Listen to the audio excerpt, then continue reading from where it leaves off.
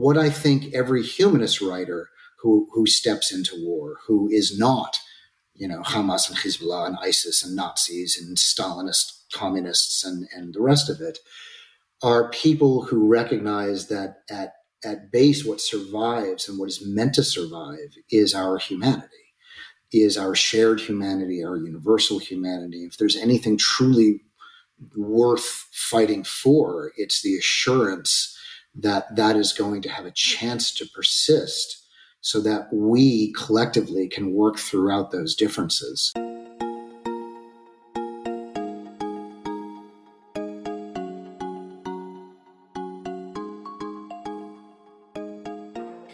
Hi, everyone. This is AJ Woodhams, host of the War Books podcast, where I interview today's best authors writing about war-related topics.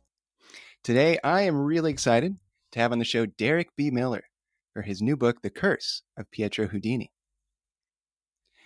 Derek is an international affairs expert and the author of 6 previous novels: Norwegian by Night, The Girl in Green, American by Day, Radio Life, Quiet Time, and How to Find Your Way in the Dark.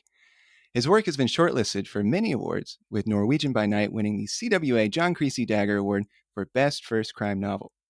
How to Find Your Way in the Dark was a finalist for the National Jewish Book Award and a New York Times Best Mystery of 2021. Derek, how are you doing today? I'm delighted to be here. It's an unexpected pleasure, so thanks for inviting me. No, thank you. And your book is right up my alley. The first question that I like authors to start off answering is, if in your own words, can you just tell me, what is your book about? Yeah, that's always, I anticipated you'd ask me that. And it's always a tricky question, right? Because there's the theme and there's the plot. And in some ways, I think the theme of the book it's about, at the broadest, most abstract level, it's probably about transformations, about how we see things one way that when experience becomes something else. And I was thinking about Ovid's Metamorphosis at the time, and how all of the art in this book that's mentioned is inspired by Titian or Tiziano, was inspired by Ovid's Metamorphosis, and Metamorphosis, of course, is transformation. And each one of the paintings that's mentioned captures a moment in time about transformation. And so there is something about catching that moment when we expected the world to be one way, but we pulled the curtain aside and found something else entirely, and in turn have to become something else entirely in order to attend to what we've discovered. And it is something that happens more and more in adulthood, when you find that what you thought was going to be forever isn't anymore, or what you thought was true isn't, when you have to question something, or when the world just conspires against you and circumstances force you into another life that you weren't expecting. Death does that, divorce does that, all kinds of things can do that. War does that, obviously. Many things do. But I guess when it comes to plot, but that's not a sales point. Nobody wants to pick up and read a book about transformation unless you're in the market for Ovid. So it's about a 14-year-old child who flees the Allied bombing of Rome in 1943. Parents are killed. Makes it south as far as Cassino, which is going down Italy into the Liri Valley. Ends up getting beaten up near at the base of Monte Cassino, which is where the Abbey of Monte Cassino is, which was built by Saint Benedict in 529 AD on the ruins of the Temple of Apollo, and it has a commanding view and position of the Liri Valley, which in a very short time the Allies are going to have to advance up and through in order to be able to make their way to Rome. And it is where the Germans are digging in what is effectively the Winter Line, which goes right across kind of the knee of Italy. And the Abbey of Monte Cassino is located right on that line and is the most commanding place on it. And it is a remarkable venue for a story that is ultimately an art heist, a coming of age story, a survival story, and a historical novel, and what may be a contradiction in terms, but I don't think so, is literary suspense. And so it is drama, and it is comedy and drama and tragedy and the whole kit and caboodle, I think.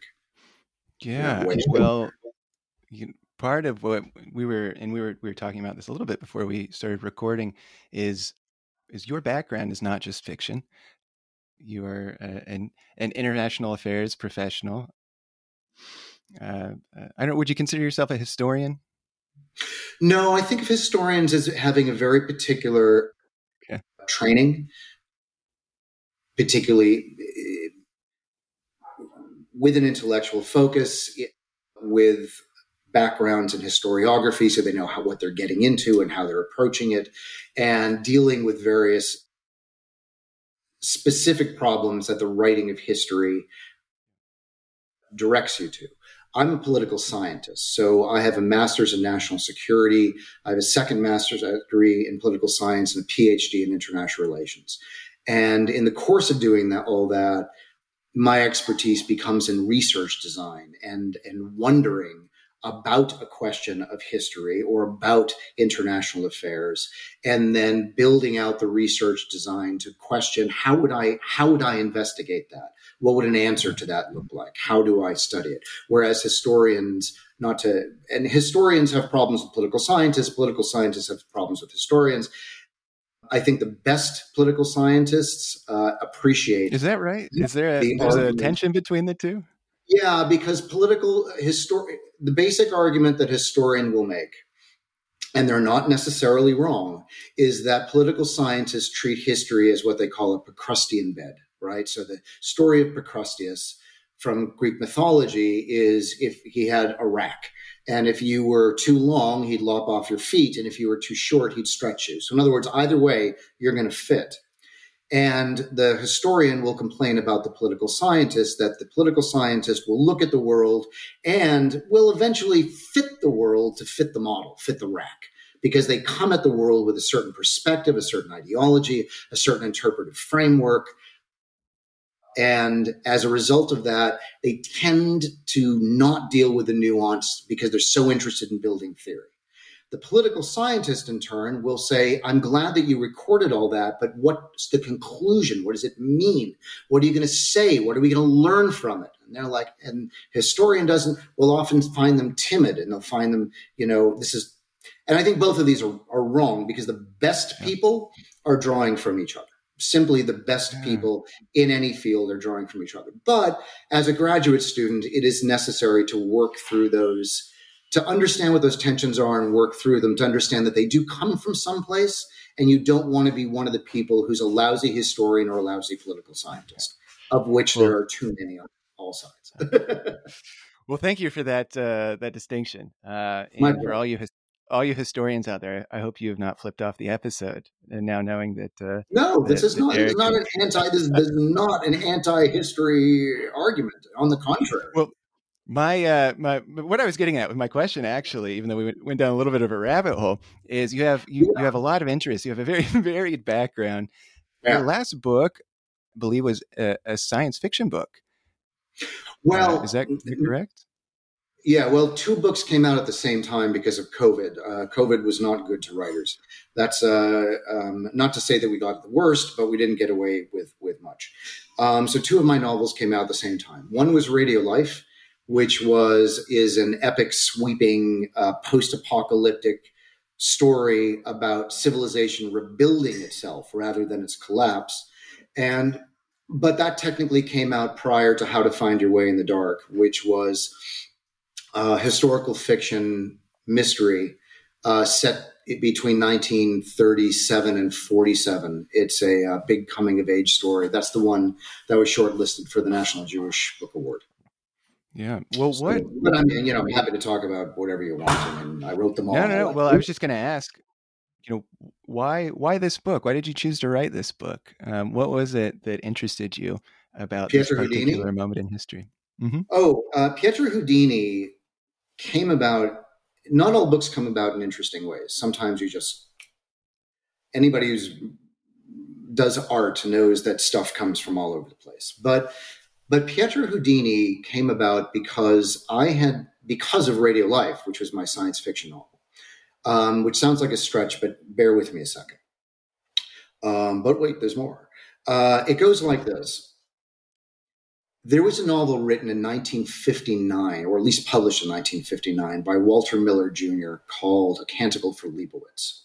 A Canticle for Leibowitz won the Hugo Award and I think also the Nebula, but I have to check. These are some of the highest science fiction awards they give in English.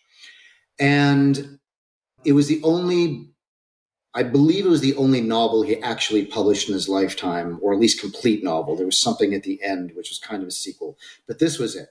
He had written a couple of short stories, and it was a huge seller. It was a magnificent story, but it was very, very, very pessimistic. And in a word, in this post-apocalyptic environment after what he called the flame deluge, there's this abbey that is somehow still clinging on. It's not even Catholic anymore. It's something. And it records whatever tiny little bits of, this is pre-internet, pre-electronic era as we know it today, pre-digital, if you know what I mean. And so the libraries are gone. Everything's gone. The maps are gone. And they find tiny little scraps of things they find in the world, and they copy them for posterity, not knowing what they are, what they could mean, how they're connected. And this is the story of how that small act, in a way, ends up leading to the recreation of nuclear weapons, which end up blowing up the Abbey. And it was published in 1959. I'm sorry for giving it away, but you had your time. Okay? So, but the thing is, Walter Miller Jr. was on the bombing runs during World War II that destroyed the Abbey of Monte Cassino, which, as I mentioned earlier, was built, or I think I mentioned earlier, because I talked to you a moment or two before, was built in 529 AD. So this is where all monastic life in Christendom began. Quite literally, I don't mean that in a figurative sense. It started there with him and Benedict's rules. And to destroy something like that, and then later to find out that 400 civilians were hiding there, not to mention the actual abbot of Gregory was there at the time as well, who somehow survived. More bombs were dropped on the Abbey of Monte Cassino than on any other single structure in all of World War II. And if you take a moment to consider just how much we wanted to bomb during World War II and how many bombs were dropped, I'm not talking about Hiroshima and Nagasaki because it didn't target a particular site, right? It picked an area, right? Not to be dismissive of the harm done, but I mean, it's not the same thing. They bombed a building to ash, let alone rubble. And he was one of the bombers on that. And I kept thinking about the story of this thing. And he flew over 25 missions, which I'm sure everyone who listens to this your podcast, whatnot, will know what that means. It's, your chance of dying were high. You weren't supposed to do that, and the rest of it. And you take off to sight unknown, you destroy everything about it, and you fly back. It's linear, or the equivalent of there, back, 25 times or more. And you obliterate things. And you never see the consequences really of what you've done. You've never really seen the harm. This isn't like being an infantry soldier. And it is no surprise to me, I don't like pop psychology, but one can't help but sense the linearity, the destructiveness, the inevitability, the sense of impending doom, maybe even a touch of nihilism, but not complete nihilism, because you wouldn't be harmed by the world if you didn't still care about it. I think people who are truly nihilistic are beyond the realm of sympathy and empathy. And this is a man who clearly was not, by virtue of not only the beauty of his writing, but the pain that was in the story. So anyway, it's a good book. So I wrote I See Another Way. I wanted to write a science fiction novel that was, in a sense, not an homage to that novel, not a sequel to that novel, because that's absurd, but a book that I felt would be in dialogue with that novel. Not because I wanted to take on the same story, but rather because I think there are other ways of getting through this. I'm not as gloomy, and he eventually did commit suicide as he is. I wouldn't call myself chipper, but I would still say that I saw the same observations that he made in the world as a professional who studies war and security and whatnot, but I saw another way out. And so I wanted to write a story that started from the same premise but ended in a different place. But the thing is that even after writing Radio Life, I wasn't done. There was still something about, because the Abbey was just so beckoning as a venue and a location, and it was so mysterious. And I hadn't seen an Abbey in a novel that had captured anyone's attention really since The Name of the Rose.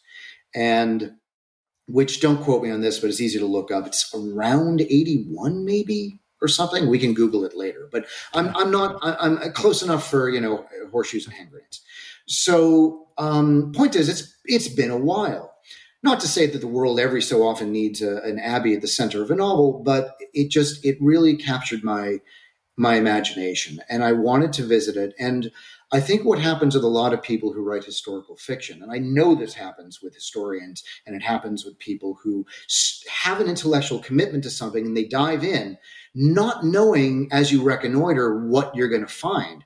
And then you just find the coolest stuff, and you just can't believe how interesting it is. And you've had this conversation 49 times now. You know that every single time a historian dives into 49. Right, 49. Okay, I could have been 50 if only you'd had a little patience. But I'm kidding. But every historian who will have a disturbance in the force, they know there's something in that archive, something in that story, and they dive down, and all of a sudden, this universe of fascinating stuff comes out of it. And you know this is true, that what I'm saying is right, because you find historians with the most obscure passions, the history of cod, and they just want to grab you by the lapels and tell you how your life will never be complete until you understand the joy and nuance and richness of what they have encountered in their study of fish or helicopters or internal combustion engines or whatever it is. They've got them all ramped up, which is why I think they're fun. It's nerdy fun, but it's fun.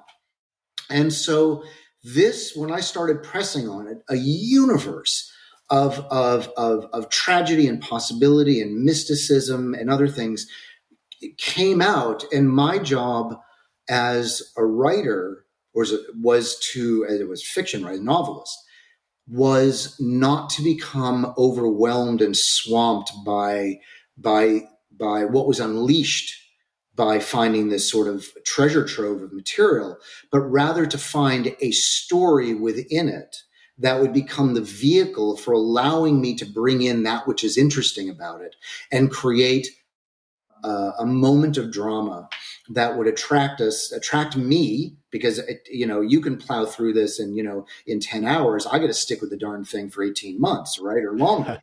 And so it has to capture my attention for that long, and it absolutely did. And I needed a story that could bring all that together, and it took me a while to find it, but then I think I did. But now's the big moment where somebody else has to read it and tell me what they think. So here we are. Well, let's talk a little bit about your main characters in this book. First, Massimo.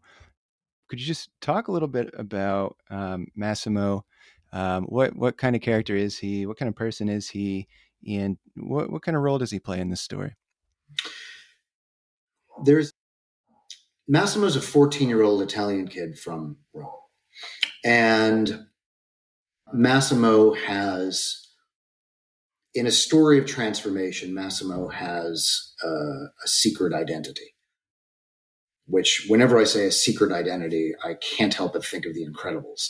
But in this case, Massimo has a secret identity. But Pietro Houdini has a secret identity because nobody in Italy is actually named Houdini because it's not an Italian word. It was made up by Harry Houdini, whose name was also not Harry Houdini. And I'll let that one go, but we can circle back if it amuses you.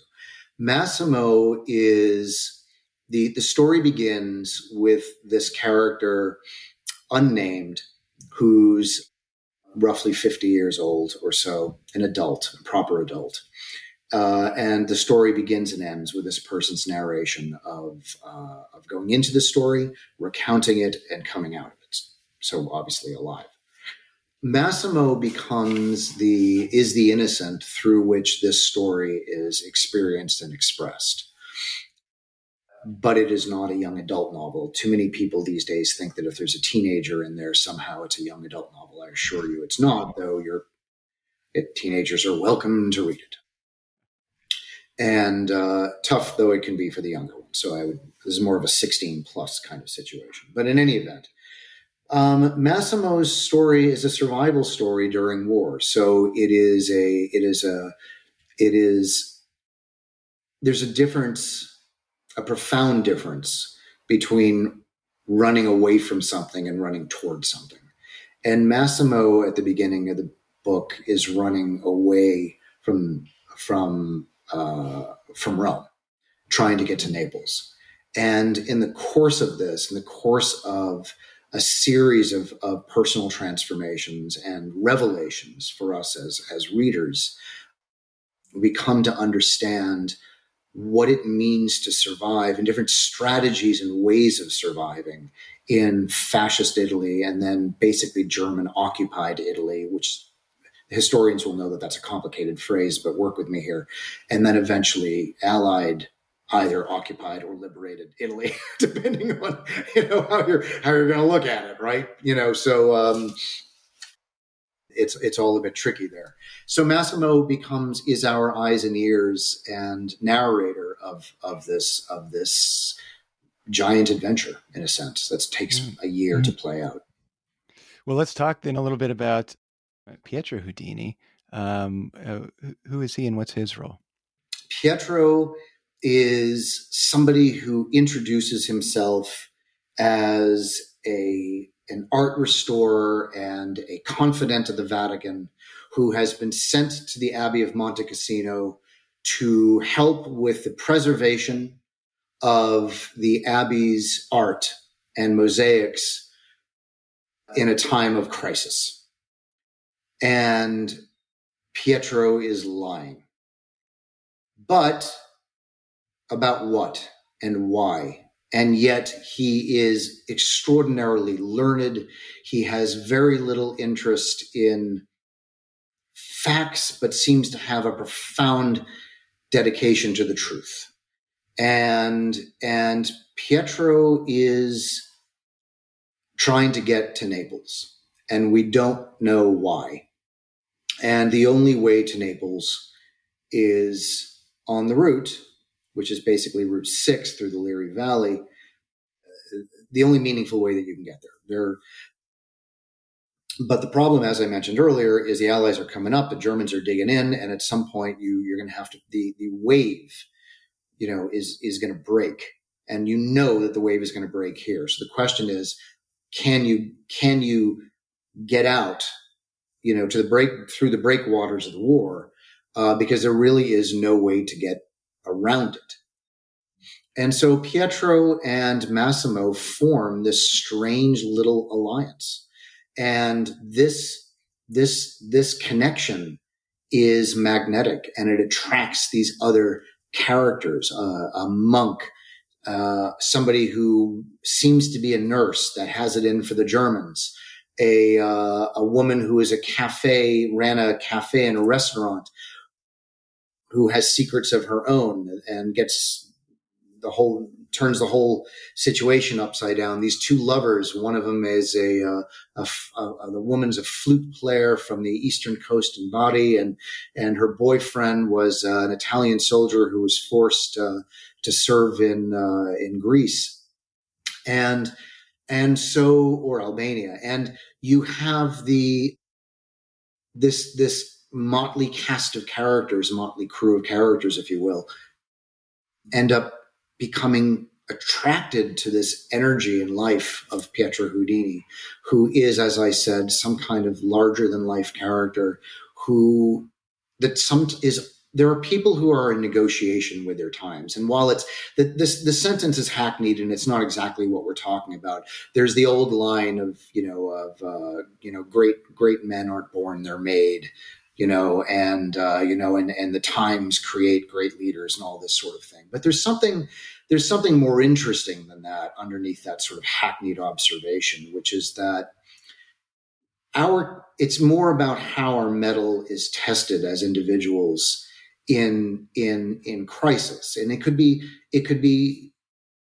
any kind of crisis. It could be cancer. It could be war. It could be the loss of a loved one. But it is crisis. And it is, and we become tested.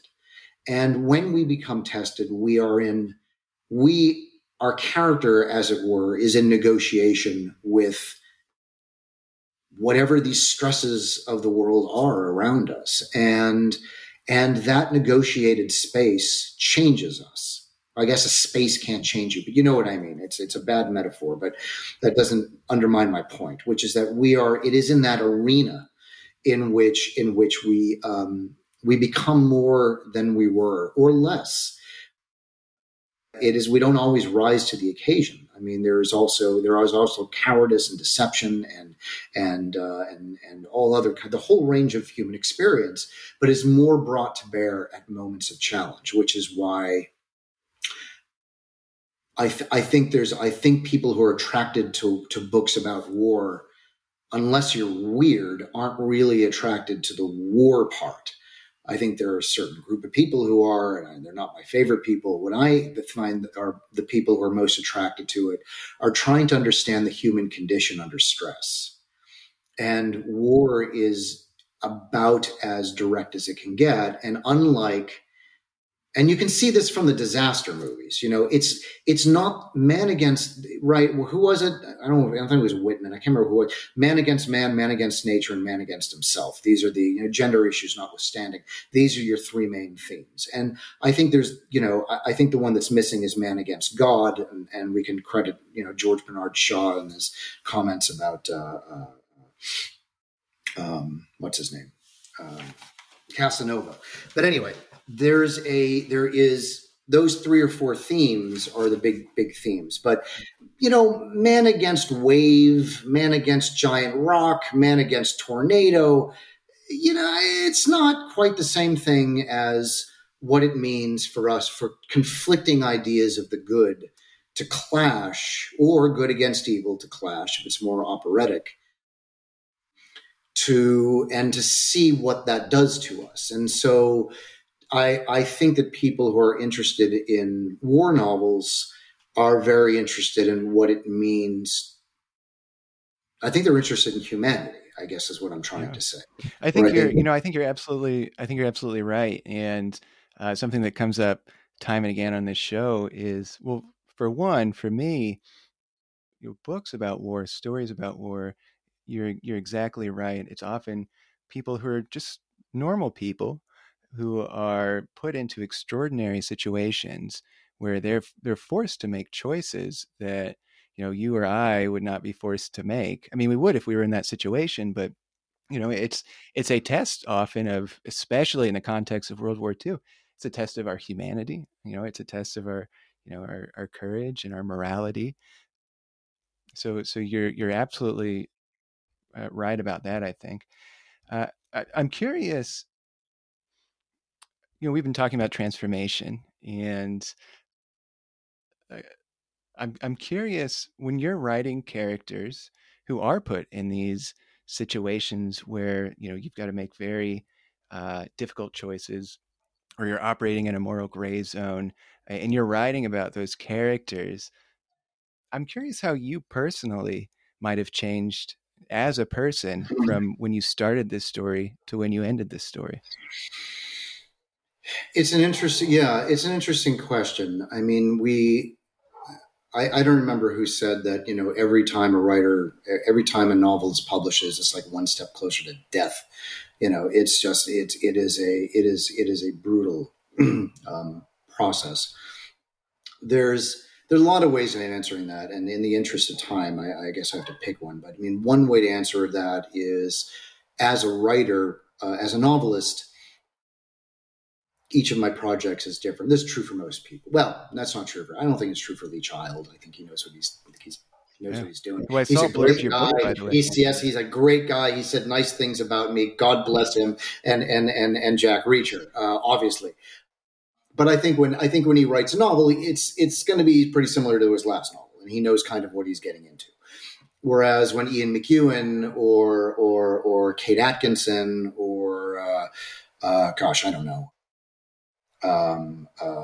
Jonathan Franzen or Michael Chabon, I think Joyce Carol Oates, Margaret Atwood. When these people are writing books, Ishiguro, I don't think they have any idea I haven't asked each of them in turn, but each of their books is very different from their other books. Their voices are the same. Their philosophies, their consciousness, their character, their skills, all of that appears on the page. So, one Margaret Atwood book will feel like another Margaret Atwood book, but these are people who picked very, very different themes, right? Wonder Boys is not the same thing as the Yiddish Policemen's Union, right? It's a different thing, right? Ian McEwan's Saturday is just not the same book as On Chisel Beach or whatever. If I'm, and Ishiguro is another one.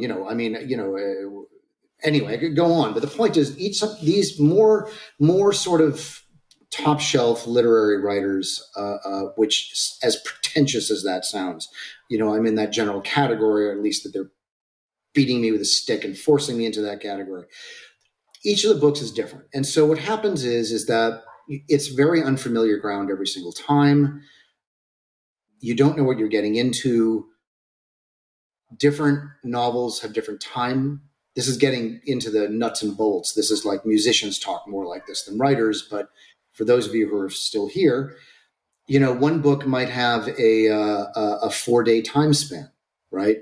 Aristotle says that's about how long a thriller should be. He didn't use the word thriller, obviously, but he pretty much says if you want to hold the reader's attention, that's pretty much what you're talking about, 3 or 4 days. I think he got that from the Iliad, which, though it talks about 10 years, is set only over 3 or 4 days. Your basic what Jason Bourne adventure is going to be set over, if you remember what the TV show 24. I don't know if you're old enough to remember that, but it's, that was, Well, I believe the creator of that wrote the Vince Flynn thriller series books. I could be mixing this up, but the creator of that was actually a very successful author. Yeah, it was good storytelling. It was a lot of fun. But, you're either 4 days or it could be a year. How to Find Your Way in Dark was set over 10 years, which changed me. This book where a book like The Girl in Green ended up being very cathartic. This book was an unexpected encounter with things that I really thought I should have known, but I didn't. So I was listening to one of your shows, and it was with your former teacher at your MFA, Salar Abdul. Okay. Yeah. And one thing that he said, this is for those interested, this was episode 34. Okay. He was talking about his novel Out of Mesopotamia. And one thing that he said beautifully, and to make sure that I quoted him, because I couldn't agree with him more, and this is more true for The Girl in Green for me, but was clearly true for him here. And I think both of us had the same, because I worked for the United Nations for 10 years. I've been in conflict zones and other things. I haven't had the same life he's had, obviously, but I've been to Yemen and Sierra Leone, and I've been around the block. And he said at one point, because you didn't ask him this exactly, but this was basically what you asked him, which is, why are you writing this as fiction? I'm paraphrasing, but his quote was, I couldn't fit that insanity into the straitjacket of nonfiction. And that's exactly right. I mean, there's too much absurdity, even comedy, which he explicitly talked about, in the craziness of this crucible of war, that trying to get the breadth of that out through merely nonfiction, I know that sounds crazy, but was impossible. And he needed, and I'm basically repeating what he said, so I don't need to put words in his mouth, but you were there, is he needed that larger palette, that larger space in order to, and the possible range, the possible dramatic range in order to be able to experience that. It's exactly how I feel. That's definitely how I felt with The Girl in Green, and it's definitely how I felt with another war book, which is The Curse of Pietro Houdini. And because weirdly, this stuff can be very, very funny. And I know that now some of it is obviously very dark humor, but it isn't black humor. It isn't making fun of death. It isn't making fun of pain. It isn't making fun of suffering. It is recognizing that there is I don't know if you've ever experienced something like this, but just to end the answer to this question in the only way that I can, I've often heard people saying that they experience God during moments of crisis. And I feel that that's not what happens with me. I feel that when I'm in a moment of crisis, I'm alone, and I'm dealing with it alone, and I'm going to deal with it alone. If I get through it, it's going to be alone. It's during moments of absurdity. That's when my eyes roll up to heaven, because I can't believe I'm the only one seeing this. That's when I need a second witness. That's when I feel that God is most necessary. If only to be, so I am not the only witness to insanity. Surely somebody else is getting this. And that feeling, even if you don't have to agree with it, understand, believe in this or that. I'm not converting anybody in anything. But that impetus to be like, where you look at the dog and the dog looks back at you because you're the only two intelligent things here.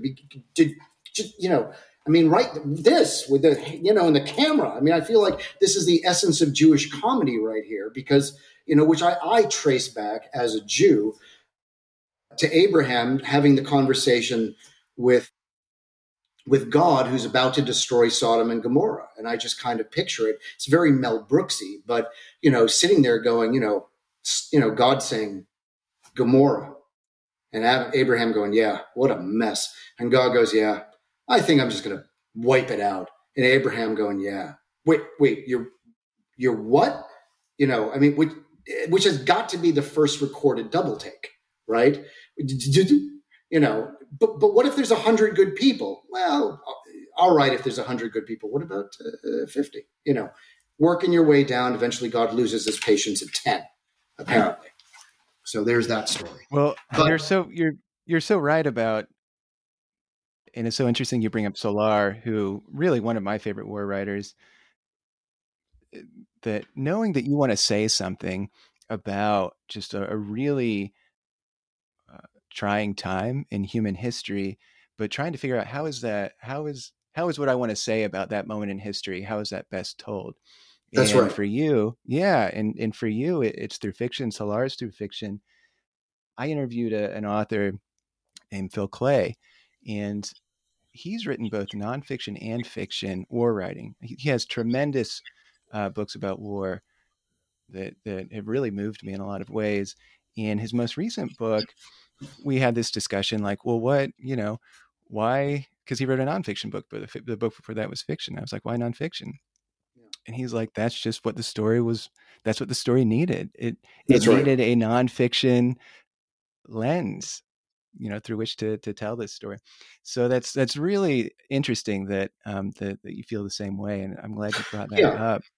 Fiction and nonfiction are each different kinds of instruments, and where I find that there's, and I don't want to make a grand sweeping theory about this, but as a first pass, anyway, something worth discussing is that any nonfiction book, or most nonfiction books in any event done well, are in a sense building towards an argument, right? That doesn't mean that they have started with an argument. It means that in the course, a good historian, a good thinker isn't doing the Procrustean bed. Rather, they come to an understanding of something which is either, generally speaking, fills a gap in our knowledge or corrects an error in it, right? And truly great people can do both, or possibly create an entirely new way of seeing.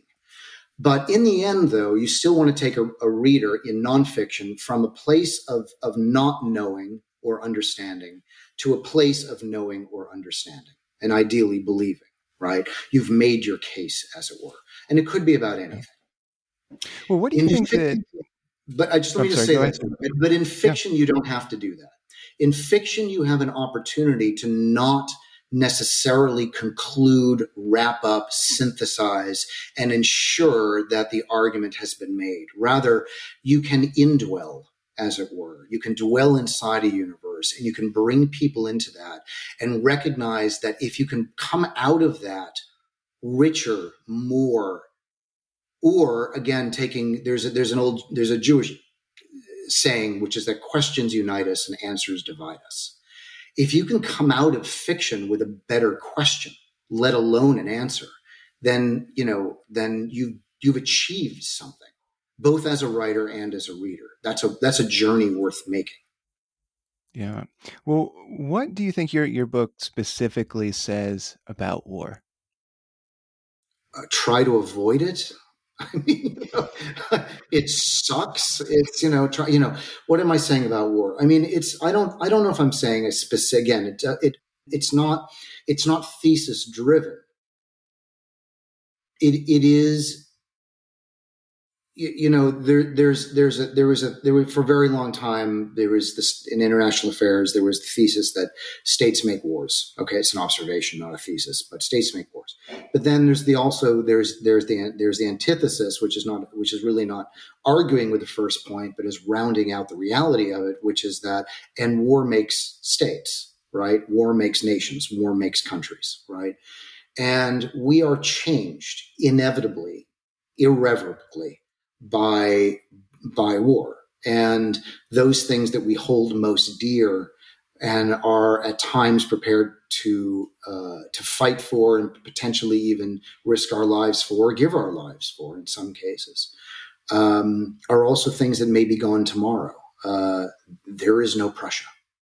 It's gone, right? There is no Roman Empire. There is no Holy Roman Empire. There is no Gaul. There is no Babylon. It's gone. They are gone, et cetera, et cetera, et cetera. And to read something like the Iliad, where 10 years they're on the beach trying to take back Troy, and Troy is trying to defend itself against this onslaught, which is just never ending, and there's never a moment of peace, and it all comes to a head, and these places are now, we literally can't find them on a map. Right. And yet the story of that, the pain of that, leaving, the historians of this time period will say, yes, but it might be an amalgamation of this. And if it wasn't written by Homer, it was written by another guy named Homer. I know all this. But the larger point being that there isn't a thesis about war to be made, but it is a recognition that what we hold true we hold most important at one moment can suddenly be gone the next.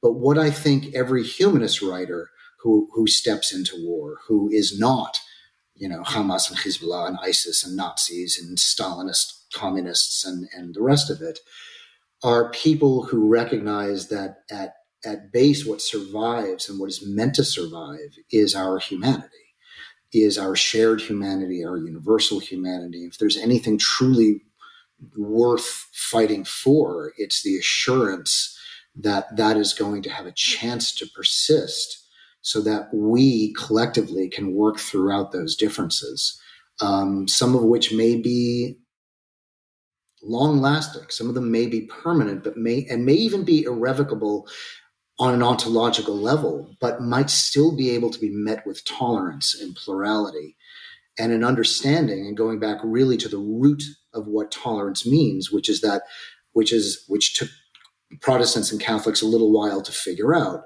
which is that sins against God don't justify sins against man. And until we grasp that, until that becomes truth, the universal truth, we don't stand a chance. Well, I want to pivot real quick to a question about history. So you write at the end of the book, in your acknowledgement section, you break down what was history and what was fiction, and it seemed like you really went out of your way to do that. Why is it important to you? Why is making that acknowledgement important? I think there's a lot of reasons. One of them is a personal commitment. I'm an academic by training. I believe in clarity and making sure that if people are learning from me, they know what to believe and what not to, what to trust and what not to, where I source my material. Not to make it sound like the book is boring, but we're talking about the acknowledgement section, which I'm breaking records on making a little bit longer than the usual one. It's not like thanks to my parents and my dog and my wife and God, it's I think because it's fascinating, some of the stuff I learned, and I want you to know it too. But footnotes don't work in fiction. There's a Jewish thing, which is coming from basically a footnoting tradition, said Rabbi so-and-so, said Rabbi so-and-so. And so it is not, which is not where we're standing on other people's shoulders is an act of honor rather than trying to say, no, I made that up myself. I like crediting people who have better thoughts than me or from whom I learned, on whose shoulders I can now stand in order to say something else. I like that. I like the continuity. I like the lines. I like knowing where things come from. Well, I'm curious about your thoughts when it comes to contemporary World War II fiction, and specifically talking about what's true and what's not. Yeah. I wonder if you think that authors are stretching the truth maybe too much. Oh, sure. In contemporary World War II fiction, and if you think that's problematic. Well, in some ways it is, and I don't want to name names and get into this sort of author spat, but there's, to preface my answer, I'll tell you a quick story, because I also write in crime fiction as well, and I went to this crime fiction event because I was invited, and it's fun to go to these things, and they're really, really nice people who write in crime fiction. I don't know why, but they're some of the least petty, most open-hearted, happy to help kind of people I've ever met. So I'm going there and I'm listening to two bigwigs talking about crime fiction, of which, like, I'm not one of them. I know about this stuff. I don't really know about that stuff. And one question from the audience because I was just in the audience, was, how do you know all this stuff? How do you know about all these investigative techniques and forensic techniques and, file the whatever report in order to, okay. And the guy said, we make it up. We make it up. We just, we make this stuff up. Now, and I thought that was very, very interesting, because he has no pretense. It's like his fiction. It's fiction. I'm having fun. It's like Pixar. There are no talking toys. Relax. Okay. It's like Guardians of the Galaxy. I don't know. I don't think that gravity thing would have worked. It's like, it's a talking tree. It's a talking tree. They established that in the credits. It's talking tree. If you're in, you're in. If you're out, you're out. That's fine. But talking tree is what's for dinner. Okay. And so, but I think the problem is, and I think with crime fiction, it's not a big deal, because what are you not learning? What are you learning incorrectly? Police procedure? Who cares? Okay. But when you watch a movie like Amistad or Schindler's List or Munich, or you're watching a contemporary thing like All the Light You Can't See, All Light You Cannot See, etc. We know we do not need to buy any more vowels. We know that people are getting most of their history from drama. What is my commitment? My commitment is the stuff's serious. This stuff is very, very, very serious. I mean, I'm not going to get into modern politics, but there's a war going on right now, launched by Hamas, fought by Israel. The whole thing's going back and forth. We have no idea how many people are dying, but surely it's thousands and thousands of thousands, because we know Hamas lies. On the other hand, Israel is bombing the hell out of them. So, it's whatever it is, it's awful. Okay. I'm not, whether it's necessary or not, we can discuss all day, but it's clearly awful.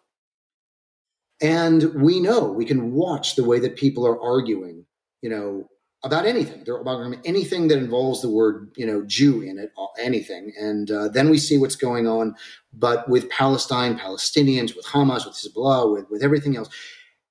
Without getting into the politics, you can see the source material of the arguments that are being made if you take a moment to sort of trace it back. And a lot of it is coming from, storytelling out there. And so it is a cautious world where at the most basic level, if I was going to be quoted, it would go like this. You have a choice as a writer to either stay the plague or spread it. So who are you going to be? What is your role going to be in sharing or creating knowledge in this world?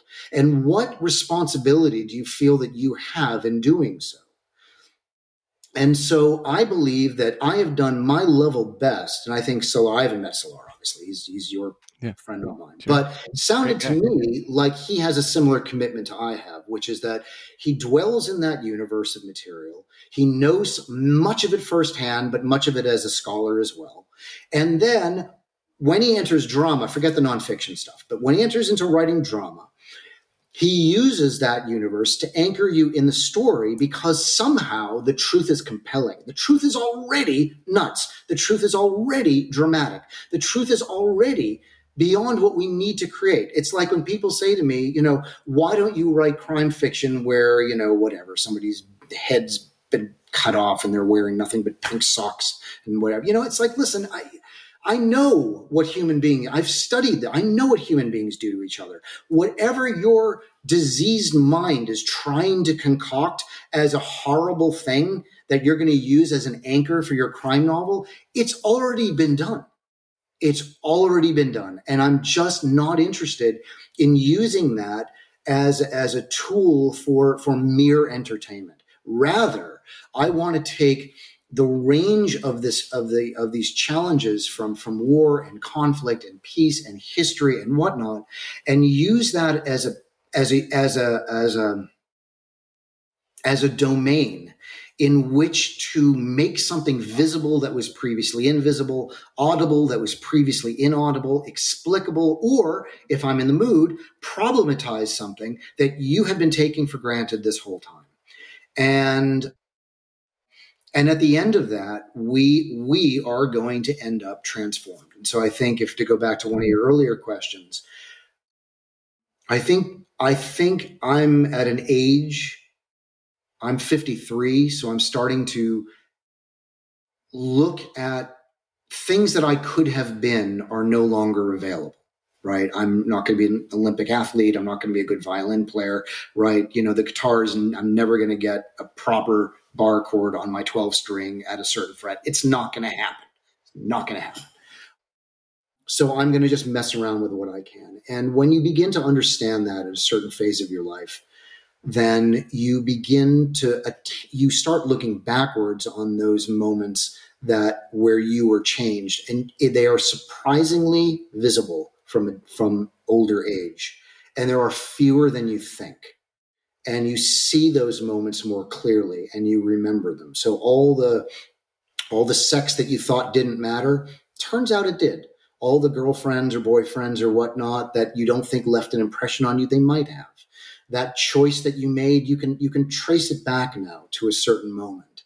And those things they're important. And if you believe that the individual life is worth exploring, if events are worth recording, if you believe that it's not scripted and that we can potentially learn from each other, and that because we only have one life to live, that reading and other people's stories are the only way to live more than the one life that we have, then you have to decide as a writer what your commitment is going to be in making a contribution into that, because ultimately the results of your work, the books, are your legacy.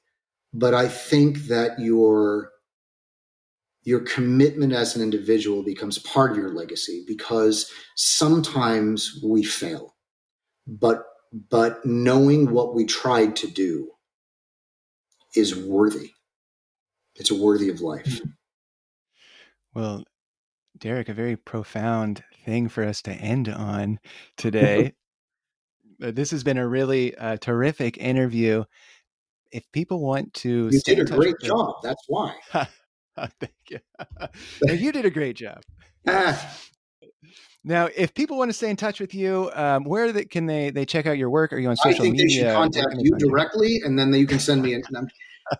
I'm easy to. I'm not popular. Nobody knows who I am. I mean, it's Derek B. Miller at Gmail. I'm hiding there. I'm on Twitter, though I shouldn't be. I know And they say, everyone "Why?" feels now. I know, but it's because can you? It's the Colosseum. It's the Rome's Colosseum, and the difference is all the lions and tigers are sitting in the theater watching the people slaughter each other down below. And it's like, Great metaphor for Twitter. you just keep watching because it's like a train wreck. How do you take your eyes off it?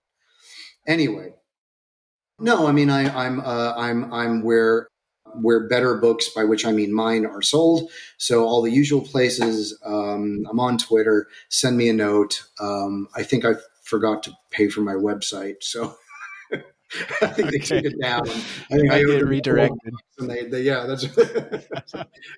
Well, Derek V. Miller, The Curse of Pietro Houdini. Go buy a copy. Go check it out from your library. A really interesting story here. And Derek, thank you so much for your time today. It was a pleasure. Thanks for inviting me, AJ. Really. Thank you.